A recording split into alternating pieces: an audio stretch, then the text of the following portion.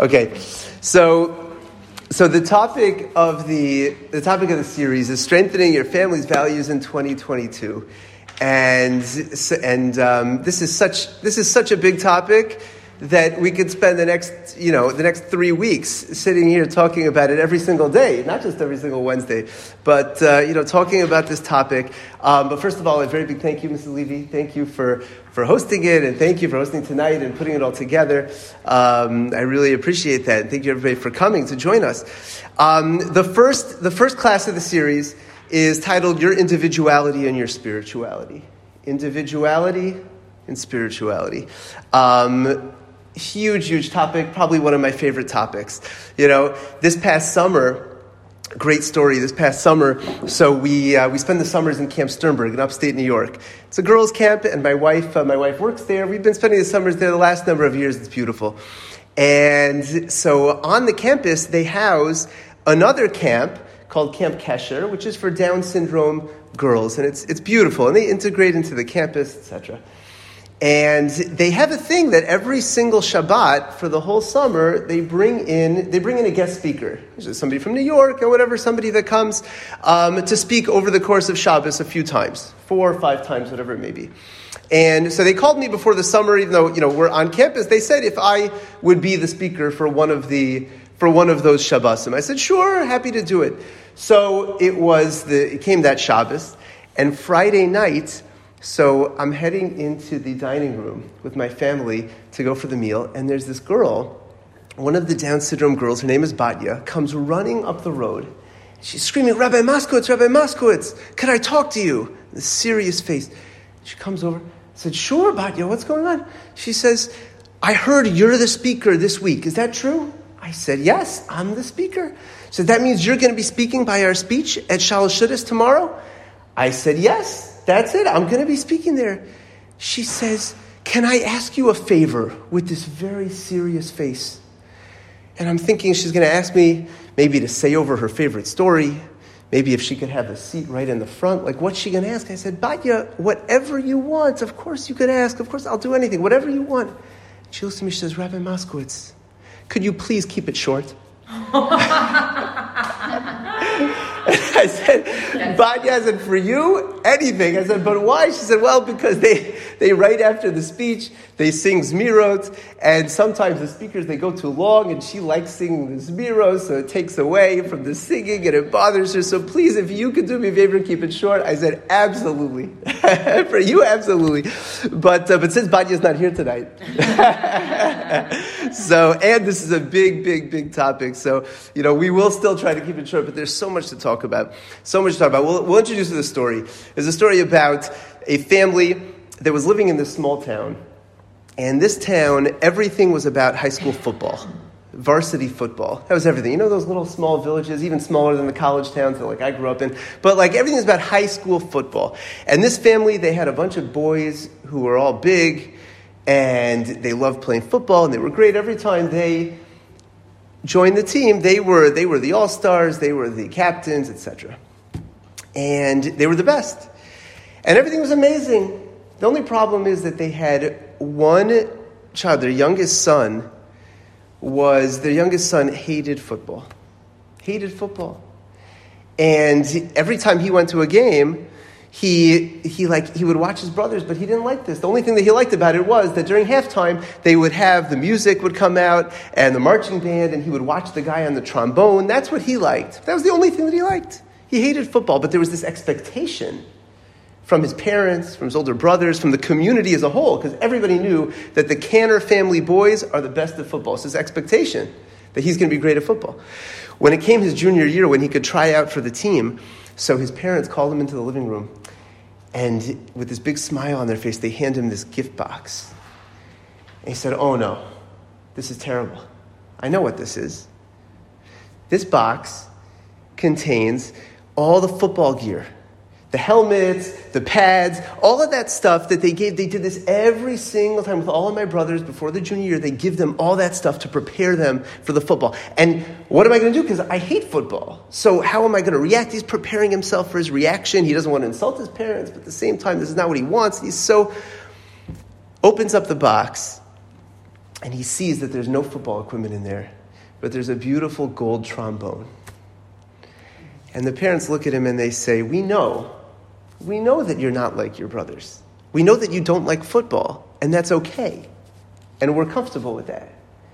And we want you to excel at what you're good at, and we're giving you this trombone. We know that this is what calls to you, and we want you to be the best you that you could be. And, we know that this concept is so true when it comes to this kind of stuff. We all know it intellectually. When it comes to our kids and their sports, and you're not going to sign a kid up for sports if they don't like sports. You're not going to sign a kid up for this type of camp if that's not good for them, and etc. We all know that. The question that sometimes needs clarification is, how does this play a role when it comes to our Yiddishkeit, when it comes to our spirituality, when it comes to Judaism, and when it comes to our values, and when it comes to what it is that we're supposed to be doing in our service of Hashem? So, how do we figure that out? And there's a beautiful piece, one of my favorite Divrei Torah, and it's the first thing on your sheet over here, number 1 on the sheet. The Mesilas Yesharim, one of the classic, if not the classic work on Jewish ethics and Jewish philosophy, really the handbook for Jewish understanding. And he says right at the beginning of the book, he says something unbelievable. This is the first chapter.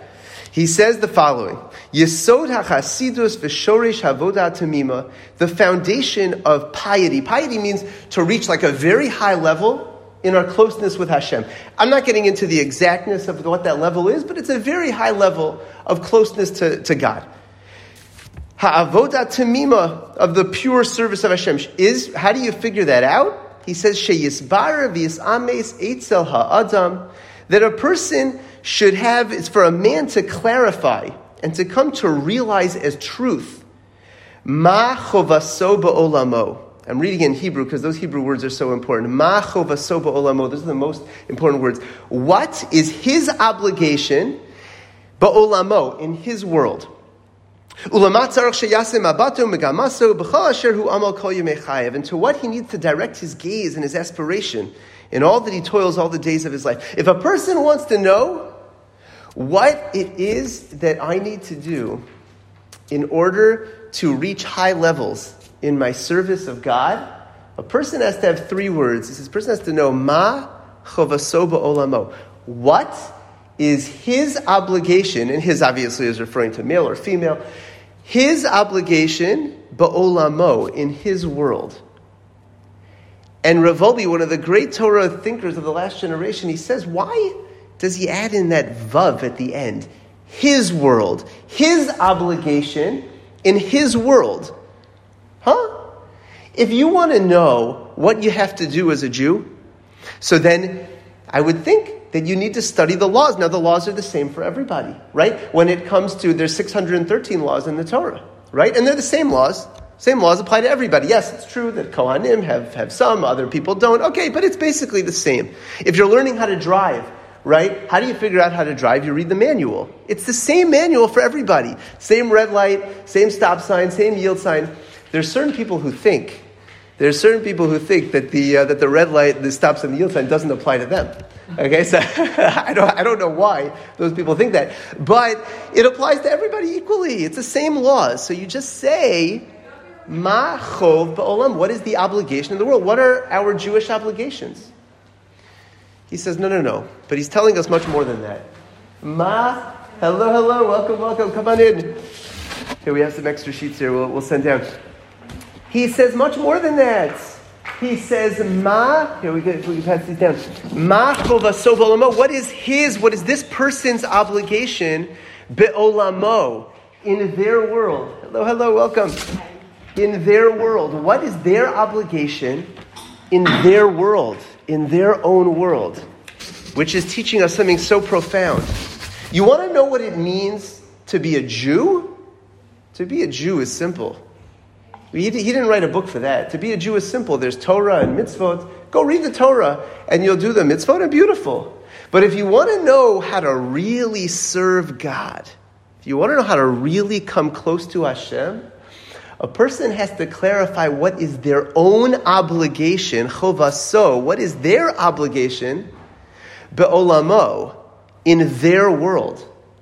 you see, he expounds and he says every single person has their own world that they live in. That world is determined by their upbringing.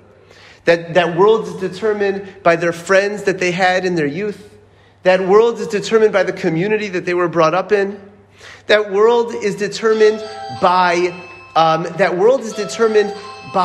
their personal psyche, by their intellect. Everybody has different levels of intellect. That world is determined by their personality. Like we said in the first story, one kid's into football, the other kid isn't. Everybody has different things that drive them as far as their personality. All of that, the personality, the intellect, the background, where I grew up, who my parents were, who my friends were. All of that plays a role. Chovaso, all of that is the person's world. And when a person can really determine what is their world and really think about their own world, I'm in my own box, my own bubble, because I have my own world, my own upbringing, my own understanding, my own personality. When they understand that, then they can start to understand what is their obligation. And it's only then that they can start to approach the Torah and the Torah's laws and what the Torah expects of us to understand how I apply that to me based on my world and based on my understanding. And then they could understand chovaso, their own personal obligation. And every single person, every person sitting around this table, every person in this community, all of our children, and the individual children, have different obligations as far as their service of God. A different role, a completely different mission. You know, there was a famous Hasidic master, Reb Zusha, and there are many stories told about the great Reb Zusha. And when Reb Zusha was on his deathbed, he was a big, big tzaddik. And when he was on his deathbed, so his talmidim, his students, they saw him crying. And they said, "Why are you crying? You know, you were a big tzaddik. You did so many mitzvot. You learned so much Torah, right? You reached such high levels. Such a big tzaddik. Why are you crying?" And he said, "Listen." He said, "I'm not crying because when I come up there to Shamayim, they're not going to ask me why you didn't reach the level of Moshe Rabbeinu. They're not going to ask me why weren't you as great as David HaMelech. They're not going to ask me that. You know what they're going to ask me when I get to Shamayim? They're going to ask me, why weren't you as great as Zusha? Why weren't you as great as you? Why weren't you as great as you could have become?"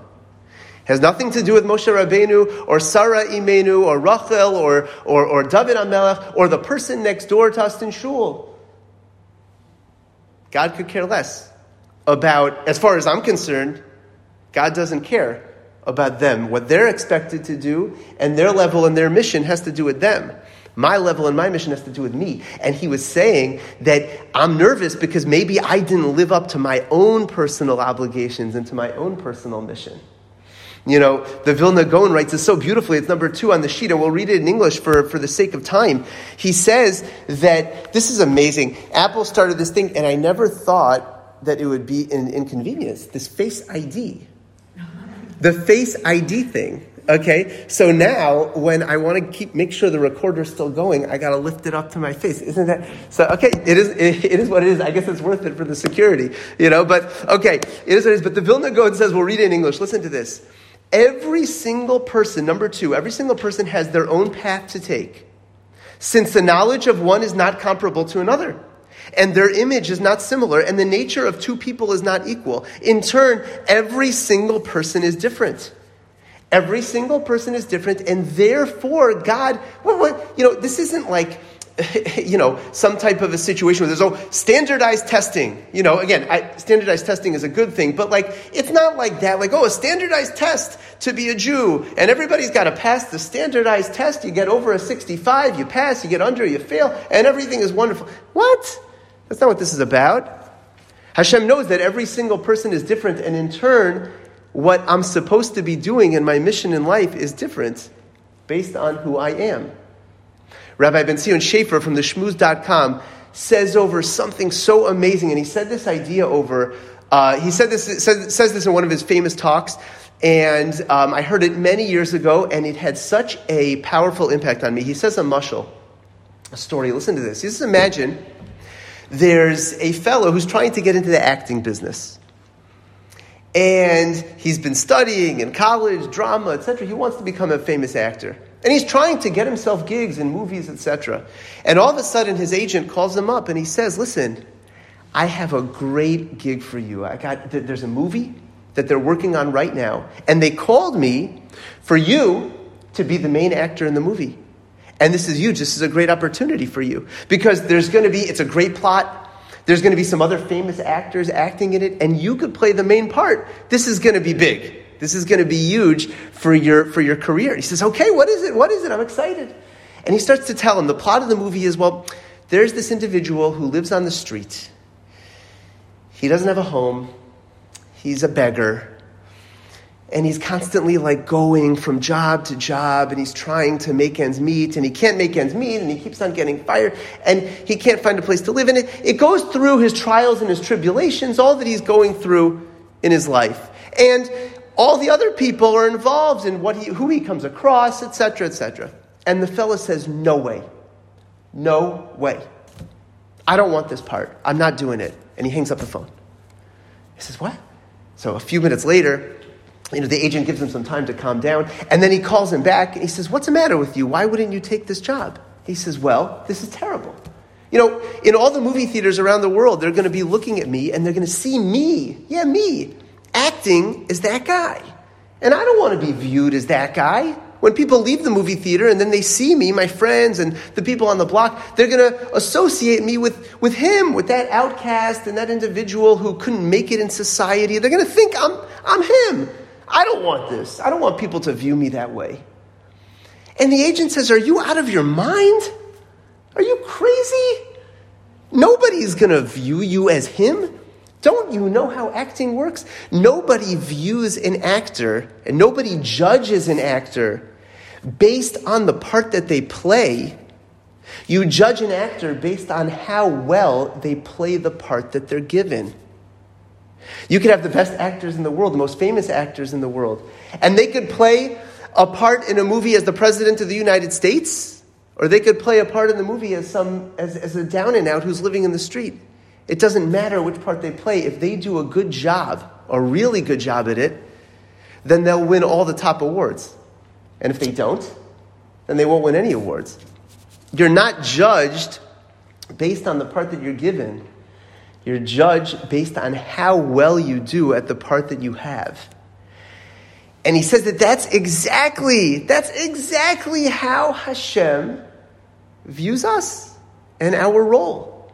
Every single person is given a different part, and we are judged, so to speak. We are viewed, we're evaluated based on how well we do at that part. And it's irrelevant, totally irrelevant what the part is. So one person could be born with a tremendous intellect, and therefore their part may involve, something that is of higher intellect and reaching higher levels than that. And another person may have a lower level of intellect, but may have certain talents in other areas.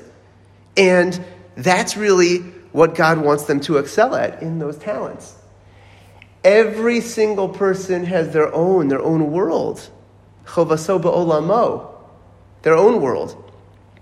And our job is to try to tap into that, to recognize that, and to understand that Hashem only expects us and our children to do what it is that they are expected to do based on their talents and based on who they are. And this is it's the most fundamental thing. And as I said, I think this is so critical and so important. And this lesson, I think, unfortunately gets a little bit lost, maybe more than a little bit, in today's society, in today's world. And tell me what you think, please. Let me know. But I sense that, let's take the outside world. Let's take the not Jewish world. The world as a whole, okay, it's so unbelievably focused on the exterior and the superficial, right? So as far as people really understanding themselves and really understanding who they are, it's not really such a value out there. And that seeps into our world. And it comes, you find this type of talk out there as well. What they dress like determines exactly who they are. Really? That sounds bizarre, right? All this external stuff when... We don't judge. Huh? We don't judge people how they dress, I know. how they talk, how they look, with who you are, where are you coming from. Not judge, but this is the perception of the person. Right. And again, we, when it comes to like a general understanding of like, which community would that person feel the most comfortable in, etc. Beautiful. That's a wonderful thing, And yeah, there's different people feel more comfortable in different places, and that's fine, and that's okay. But when it comes to, the problem is, the issue is that this gets clouded. Okay, this gets clouded when it comes to our own personal avodah, when it comes to recognizing what it is that I'm really supposed to be doing, and especially when it comes to guiding our children. Because we need to understand that every single person is their own individual and has a mission that is specific and very unique to them. And the only way that we're going to be able to do that and to properly understand our mission is if we start to understand ourselves, and we help our children understand themselves. And if you look at number 3 on the sheet, Rav Volbe, who I quoted earlier, he says something so unbelievable. Listen to this. He says that what stands at the beginning of your individual avodah, your individual service, is recognition of yourself. You want to know your service of Hashem? The first thing that a person has to look at is themselves. And I actually used the same thing in a talk before Rosh Hashanah, like when we're talking about growth, during Rosh Hashanah time in Elul, a person's talking about personal growth and they want to grow. The first thing, this is actually, I believe that's where he talks about this, that the first thing a person has to do is to recognize themselves. And he says, whoever doesn't merit this, the gate towards your specific service is closed. He lives at ease with his spiritual standing and stumbles in many areas. But whoever merits to recognize his own self will for sure lead to fruitful service and to deep changes in his actions and his character. If you understand who you are, what is your upbringing, where are you from? Here we go again, right? What is your personality? What are your talents? If a person starts to understand that and can really tap into it and really feel it, then they could start to understand their mission, and in turn can understand what it is that Hashem really wants from me. What is it that Hashem expects? Rav Yerucham Levovitz said something so amazing. It's not on the sheet. I didn't get a chance to put it on, but he says something amazing. He said, and I'll quote and I'll translate. You have to say it in Hebrew to say. He said, "Oy," it's really, adding in some Yiddish. He said, "Oy lo la'adam she'eno makir likuye nafshi." He says, "Woe to a person." Oy, like woe to a person who doesn't recognize their weaknesses. Shame on you. He's saying, if a person doesn't recognize their weaknesses, right? The things that they're bad at, things that they struggle with. Because the person then doesn't know what they need to fix up, how they could improve in their relationships, how they could improve with others.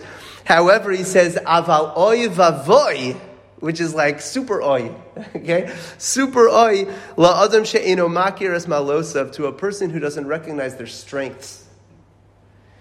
Because then if you don't know your strengths, then you don't even have a clue as to what to work with.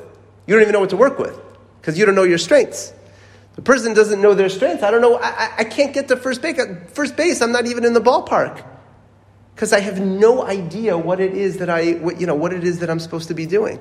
It's like a person going into work, going into the office, and there's no computer, and there's no desk, and there's no pen, and there's no pad, and there's like just nothing. I mean, what do you do? And the Wi-Fi doesn't work. That's the worst. Then you can't even use your phone, right? You can't even start working. You can't even start working. Just go home for the day and come back when everybody gets it all together. If a person doesn't know their own strengths, it's much worse, he's saying, than not knowing your own weaknesses. Because then you have no clue where to get started. And it's the people who really tap into those strengths that are the ones who are really successful. There's a great story. There's a motivational speaker by the name of Jessica Cox. Now, Jessica Cox, she travels around the world telling her story. Okay? Not Jewish. This is not a Jewish speaker. She goes around telling her story. And this is her story. Okay? In a nutshell. Story is that when she was a kid, she wanted to play piano. She was about 9 years old. She wanted to play piano. And she told her parents, can I play piano? And they said, sure. And they got her piano lessons, and she learned how to play piano. And she became good at it. Amazing. And then she said, I want to do more with my skills and my talents, so I want to learn Taekwondo. And they said, sure. So they got her lessons for Taekwondo. She excelled. She became a black belt. Amazing. She said, I want to do more. They said, okay, what do you want to do? I want to learn how to scuba dive. Expert scuba diver. Sure. So she was about, I think, 19 already at this point in time. And they helped her get scuba gear and get the lessons, etc. She works it out, scuba diving. Amazing. She's scuba diving now.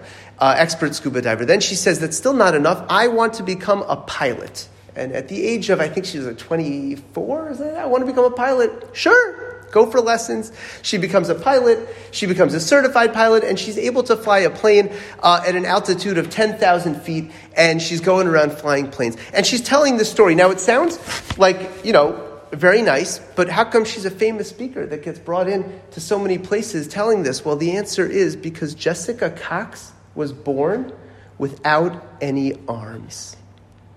She was born without any arms.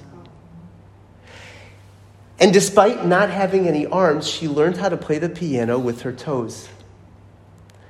And she mastered it. Piano, Taekwondo, scuba diving, and yes, she mastered flying a plane using her feet, using her toes to manipulate all of those things that are going on in there. And that's why she goes around telling the story. Now, that's a person who recognized, I'm sure she recognized her weaknesses. I mean, how could you not? That's very clear and obvious. Recognize the weaknesses, recognize the challenges. But she tapped into her strengths. She recognized, what can I do? What is it that I'm really able to do? And she did that. And she followed through, and she persevered. And she utilized the capabilities that she does have. Again, we're talking about in the physical world over here, but it's just to help us understand. And she was able to really accomplish things that many people who have arms are not able to accomplish in a full lifetime. It's amazing. She was able to look past those weaknesses, and she was able to clearly label what she can and can't do. And, this idea is what we need to do as far as our spirituality. Because this is what plays such a big role. And it plays so deeply in all of our daily interactions. The Vilna Gaon, number 5 on the sheet, 4 and 5 over here, he explains a pasuk in Mishlei. Okay, number 4, the pasuk in Mishlei says that Holech b'yashro yirei Hashem, the one who walks in his uprightness, b'yoshro. Yoshro comes from the word yosher, which means like straight, upright, the proper path. That person fears Hashem.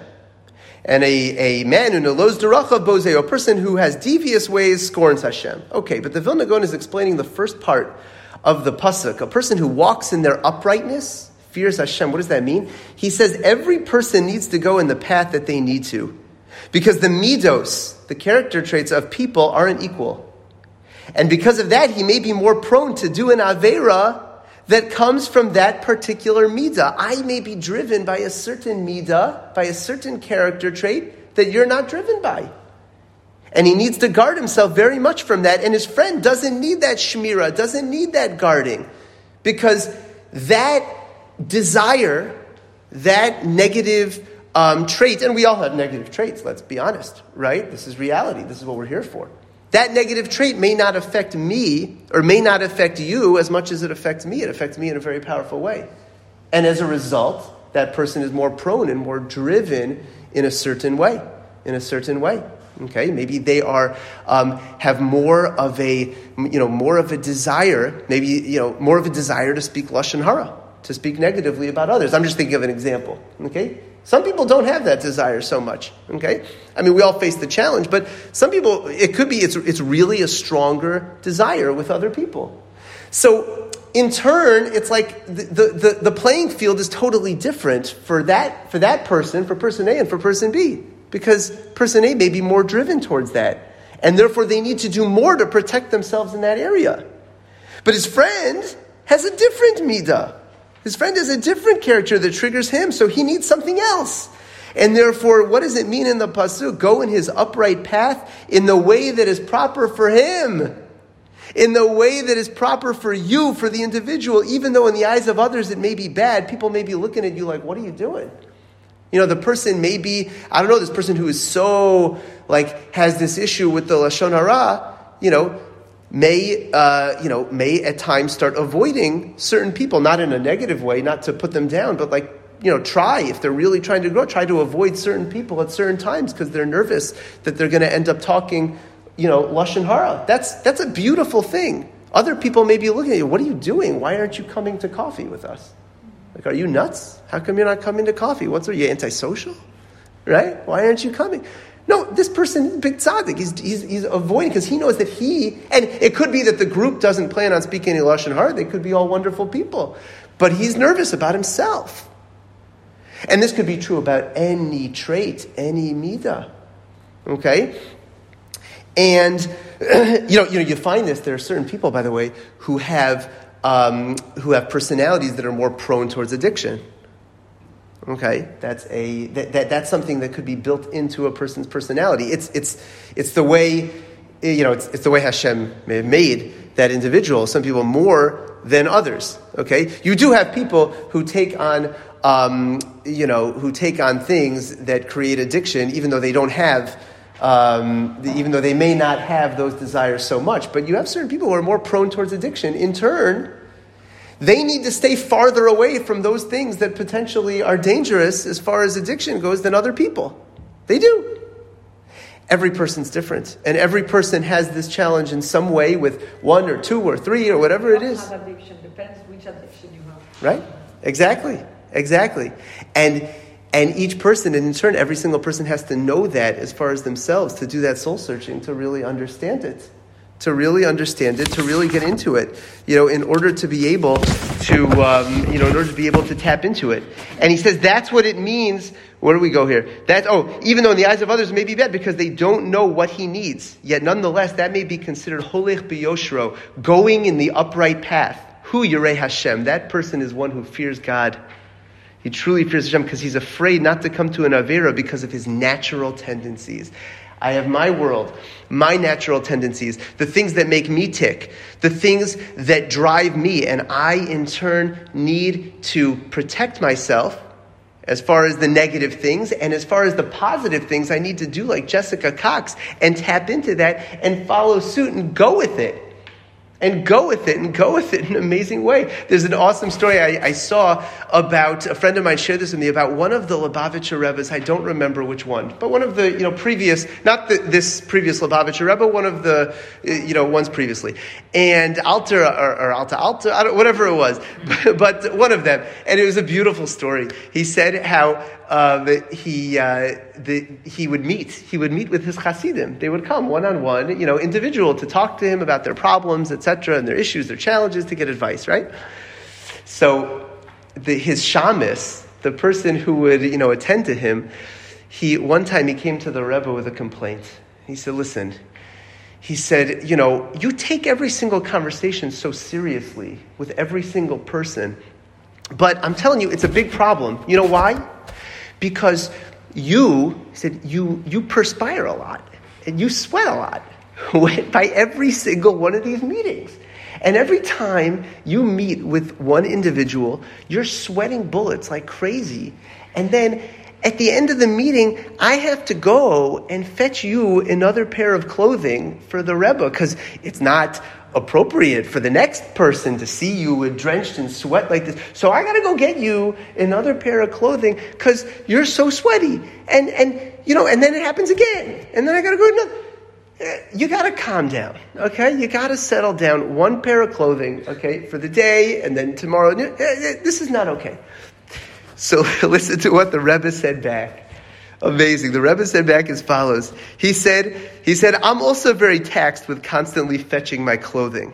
He said, you see, when a chassid comes into the session with me, I have to change clothes because I have to change clothes into his clothes to see his perspective so that I really understand his issue. And then, after I've changed into his clothes and I really understand his issue, then I have to give advice to the chassid, so I have to change back into my clothes. in order to understand, from my perspective, how I can advise him. And then once I come up with the advice, I have to figure out the best way to communicate it to him. And the only way to communicate it to him is based on understanding how is he going to understand it based on his world and based on who he is. So I have to go back into his clothing. So I said, this is very taxing, changing all this clothing. So now you know why I'm so sweaty. And the idea is so incredible. In order to really talk to another person, you have to really understand who they are and where they're coming from, because everybody is so different and where they're coming from is so unique and so special. So unique and so special. Now here's the question. Here's the $1 million question. The $1 million question is okay, very nice, but why did Hashem set the world up this way? Like, why didn't Hashem set it up like the driving rules? Stop sign, right? Red light, green light, yield, very straightforward, figure it out, okay? Yeah, it's obvious that when it says drive 65, that really means drive 80, okay? I mean, that's what it means, okay? But why didn't Hashem set it up that way? Why is it this, super uniqueness, etc.? So I'm going to quote you something I saw recently. It didn't make it onto the sheet. I forgot to put it on. My bad. But listen to this. The Stipler Gaon, Rav Chaim Kanievsky's father, said something amazing. And he says, and I'll translate it to English, he says, you know why people were made differently? Why every single individual in Klal Yisrael and in the world was made differently? He says, and why were we made different in our midos, in our character? Uva kishronam. Kishronam means in our abilities, in our talents. Everybody's got a different talent. Why? He says, Kizehu kivodo shel habore. This is the ultimate honor to Hashem. Sheyavduhu b'drachim rabim. That Hashem should be served, that we should serve Hashem in many, many different ways, many different avenues.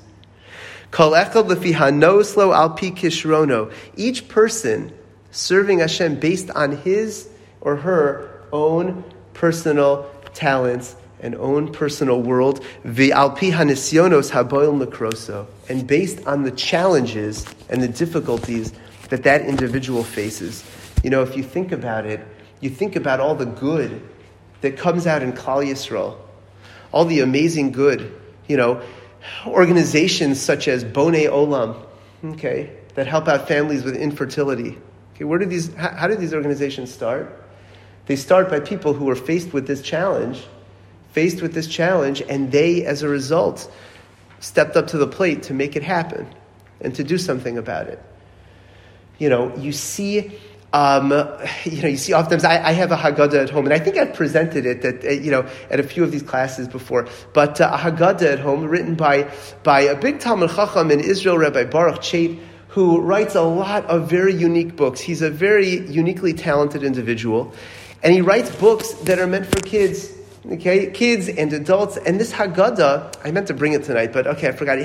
It's totally pictures and beautiful pictures that were very specifically designed, specifically drawn out, to show you exactly what happened in Egypt during the time of Mitzrayim. And I thought to myself, a person could be the biggest Talmud Chacham, the biggest Gadol in the world, and not necessarily be able to do this. This person is uniquely talented, and he is. And he used his talents to be able to come up with something, come up with an idea that could be so beneficial to everybody else, using his specific talents and what he's good at.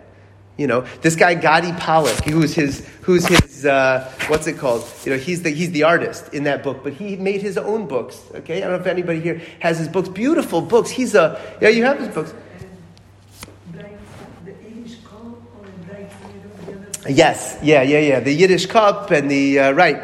I forgot what the other one is, but this guy is an incredible artist, and in turn, he's using it to draw and to put together these amazing books that are helping kids, helping Jewish kids all around the world. These are examples of the big ones, of the big talents, but this is true about everything. Everybody has their own talent, their own uniqueness that they could bring to the world. There's a story that Rabbi Krohn tells over, which is so beautiful, about it could be you've heard this, it's gone around, but it's an amazing story about a symphony conductor named Arturo Toscanini. You know the story. So Toscanini, he was a world famous conductor, and somebody is writing an autobiography about him, and he asked him if he could meet with him. And he said, he asked for a particular night, and he said, no, that night's no good. Why not? He said, because I'm listening, on that night I'm going to be listening on the radio to a particular symphony, and I need to hear it, I can't be distracted. He said, okay. He said, but I'll come and I'll listen with you, and I'll just watch, I won't say a word. I'll just listen there in the back. And he says, okay, fine, as long as you don't say a word. You won't say a word? Okay, fine, no word. So he came, and he's watching him listen to the symphony, and at the end of the symphony, after it's over, after an hour, he says to him, wow, this fellow says to Toscanini, he says, wow, wasn't that amazing? Wasn't it such an amazing symphony? I love the music. And it was so good. And Toscanini looks at him, he's all angry. He says, no, it was terrible. So what is terrible? What do you mean? I thought it was so good. He said, no, there are supposed to be 15 violinists, and there were only 14. He said, what? That's ridiculous. How could you possibly know that? Well, the next day he called up the symphony. He really wanted to get to the bottom of this. He called up the symphony and he asked them. He said, I'm just curious, how many people were in the symphony last night, and more specifically, how many violinists? And they said, there's supposed to be 200 people in the symphony. There's supposed to be 15 violinists of those 200. But last night, right before the symphony, one of the violinists called in sick and we couldn't find a replacement, so there were only 14. He said, that's crazy. How did he know? So he goes back to Tuscany. He said, how do you know? So he said, it's so simple. He said, you're a simple guy. You don't know anything about music and about symphony. So to you, everything sounds great. Everything sounds wonderful. He said, but to me, I'm the conductor. I'm the conductor. And the conductor is trained to understand the nuances and to understand what every single instrument and what every single person in the orchestra contributes. And therefore, I could tell the difference if one violinist isn't there out of 15, one musician out of 200 isn't there, all the music is off, and it's wrong, and it's bad, and it's no good.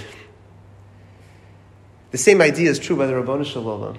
Hashem is the symphony conductor, and Hashem knows how every single person can, what they can contribute, what they have to offer, and how every single person can and is expected to offer something big. Something big. I don't mean, something big doesn't necessarily mean something that gets published and is famous all around the world, but something big in what they can accomplish within their own families, within their surroundings, within their community, within themselves. And HaKadosh Baruch Hu recognizes that. Hashem sees it. So the question is, and with the last part here, how do we know, how is a person supposed to know the part that Hashem wants from them? How is a person supposed to know their personal role? This is a big issue. We talk very nice about, you're supposed to know you have your own role. Very nice, wonderful, Rabbi. Okay, so what's my role? I don't know.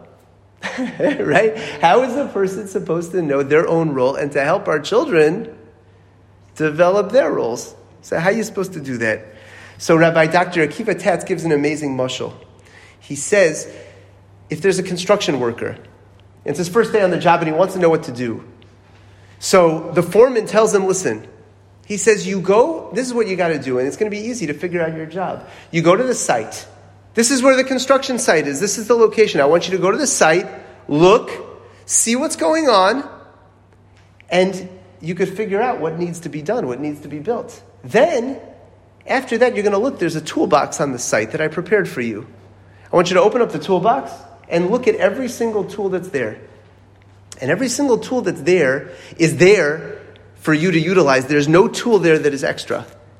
Every tool is there for you to utilize for the job that you're looking at on the construction site. So the next day, that's what he does. He goes to the site and he sees, and he's able to figure it out. They're building, okay, I get it. Over here, they're building a school. Okay, got it. We're building a school. Okay, now I look in the toolbox and I see what he prepared for me. Every single tool is meant to be used. So now it's very simple for a construction worker to now get to work and to figure it out. And he says that it's the same thing with us and with our personal role in Yiddishkeit. HaKadosh Baruch Hu has given us, Hashem has given us a site What is that construction site? The construction site is the life that every single person was placed into. It's by no coincidence. It's by no coincidence that every single person was born into the family they were born into. Every person lives in the community they live in. Every person associates with certain people in certain ways. It's by no coincidence. And by the way, it's by no coincidence that Hashem gives certain challenges to certain people and not to others. And different challenges to those people, right? It's by no coincidence. Because that package right there, that site, those challenges, that neighborhood, that upbringing is the construction site. And what are the tools? The tools are our personality. The tools are what we have within ourselves, within our mind, within who we are. And a person just has to really, really spend some time soul searching and look within themselves to understand, what is it that I'm good at? What is it that I have? What is it that Hashem gave me? Or what is it that I don't have? And guess what? That's fine. And that's a comfortable, that should be a comfortable conversation that a person has with themselves. What is it that I don't have? We often get caught up, and especially kids, understandably so, get so caught up with that person is smarter. They got a higher grade on the test. They did better than me. They're better. Why is he better at football than I am? Why is all this stuff? And it's understandable because, that's the challenge that we're given. But to come to the realization, to come to a healthy realization that, hey, you know what? I'm not good at football. Like that first kid said in the first story in the Canner family. That's awesome. That's awesome. It's awesome for kids. We should not hide that. We should not hide that like he was expecting his parents to do and pretend, oh, you're really good at this. Oh, you really no, you really are good at Kriya, at reading. You really are on the same level as the other kids in the class. No. If the child's not, he or she is not. And guess what? We need to help them at that point, at whatever level that they're on. And we also need to help them realize that, hey, that's okay. It's okay that you're not on the same level as far as the reading, as far as the math, as far as the football. That's okay that you're not as the same as them. You're good at certain things. He or she is good at other things. And listen to what, where did I put it? Oh, here it is. Number 6 on the sheet. Rabbi Dr. Akiva Tatz, who we quoted before with his mashal, he says in the Jewish Thinking Teenager's Guide to Life, which is one of his famous books, great book, not meant for teenagers, okay? He writes at the time, it's not meant for teenagers, it's meant for the parents of the teenagers. It is, I don't know what he meant, but when I read it, I was like, whoa, this is very deep. It's a very deep book, and it's phenomenal. It really helps you understand ourselves, our kids. It's awesome. So listen to what he says. If you think you lack the tools you need for life, you are wrong. You are mistaken either because you have those tools, but you are simply unaware of them, or you are mistaken about your task in life. You have the tools you need to fulfill your role, but you are pursuing the wrong role. Isn't that interesting? The role you imagine to be yours is in fact someone else's. We all know people like that, right? It's such a sad thing when people live a life chasing a role that's not meant for them. Going after a job, going after a career that they're not really good at or they're not really suited for. They don't really want to do. Scary. What ends up happening? But he says you need to the role you imagine to be yours is in fact someone else's. In other words, you are unaware of your tools, or you are unaware of your role. You need to do some serious work to discover exactly the nature of your tools and to discover all of them. Nothing has been given to you to be wasted. And you need to do some serious work to discover your role. Stop longing for someone else's role and get busy finding yours. Again, the tools match the job exactly. We understand that the one who creates the whole enterprise gives every individual exactly what he or she needs to carry out the work that is necessary. Amazing, amazing quote. He wrote it up like, it's awesome. Every person is given their tools, is given what's perfect for them, is given what's right for them, to be able to fulfill their role. The only thing is that if a person spends their life trying to do something that's not their role, then nothing ends up fitting. Then they think, I don't have the right tools. Why didn't God give me the tools that I'm supposed to have? Yeah, because you're not pursuing the right role, the role that was meant for you. Okay? A person's not trying to do that. It's like taking a can opener and trying to use it as a toothbrush. Okay? That's not going to work too well. Right? It's not going to work too well because that's not the function of a can opener. Okay? Person has to recognize their tools and their role. And we're going to close with the following story. Listen to this. I'm going to read to you a quote. I love saying this over. I'm going to read to you a quote. I'm not going to tell you who said the quote until the end. Okay? But I want you to hear this, and it's so amazing. And at the end, I'll tell you who said this. Here it is. I think back in my own experience to when I finally began to make something of my life. And I can identify the day. In those days, I was in yeshiva, surrounded by a group of brilliant near geniuses. These were my friends, my associates, my role models, and I tried to pattern myself after them. And then one day, I sat down in a room by myself, and I put my head in my hands, and I had a heart-to-heart talk with myself. And I said, "You are not brilliant," I told myself. "You are not a genius or a near genius. You have to be who you are. You have to start your learning from the fundamentals and work your way up. There are no shortcuts for you. Believe me, the experience was painful. I felt as if a dagger had been plunged into me. But it was my liberation, my personal exodus. That day was the turning day of my life." And this quote was said over by Rav Shlomo Freifeld, Zecher Tzadik Levracha, Rav Shlomo Freifeld, who was one of the great Torah leaders of the last generation. Rav Shlomo Freifeld, who started a great yeshiva in Far Rockaway, Yeshiva Shar Yashiv, that many people may have heard of, that he was one of the leaders in the Kiruv movement in the last generation. He himself brought back to Judaism so many Jews, countless and countless and countless numbers of Jews that he brought back. People who he taught. There's so many people out there, students of his. And his yeshiva today, a beautiful building in Far Rockaway that you drive by and you see it with an amazing number of students that are there, that are learning, that are growing. One of the great leaders of the Jewish people of the last generation.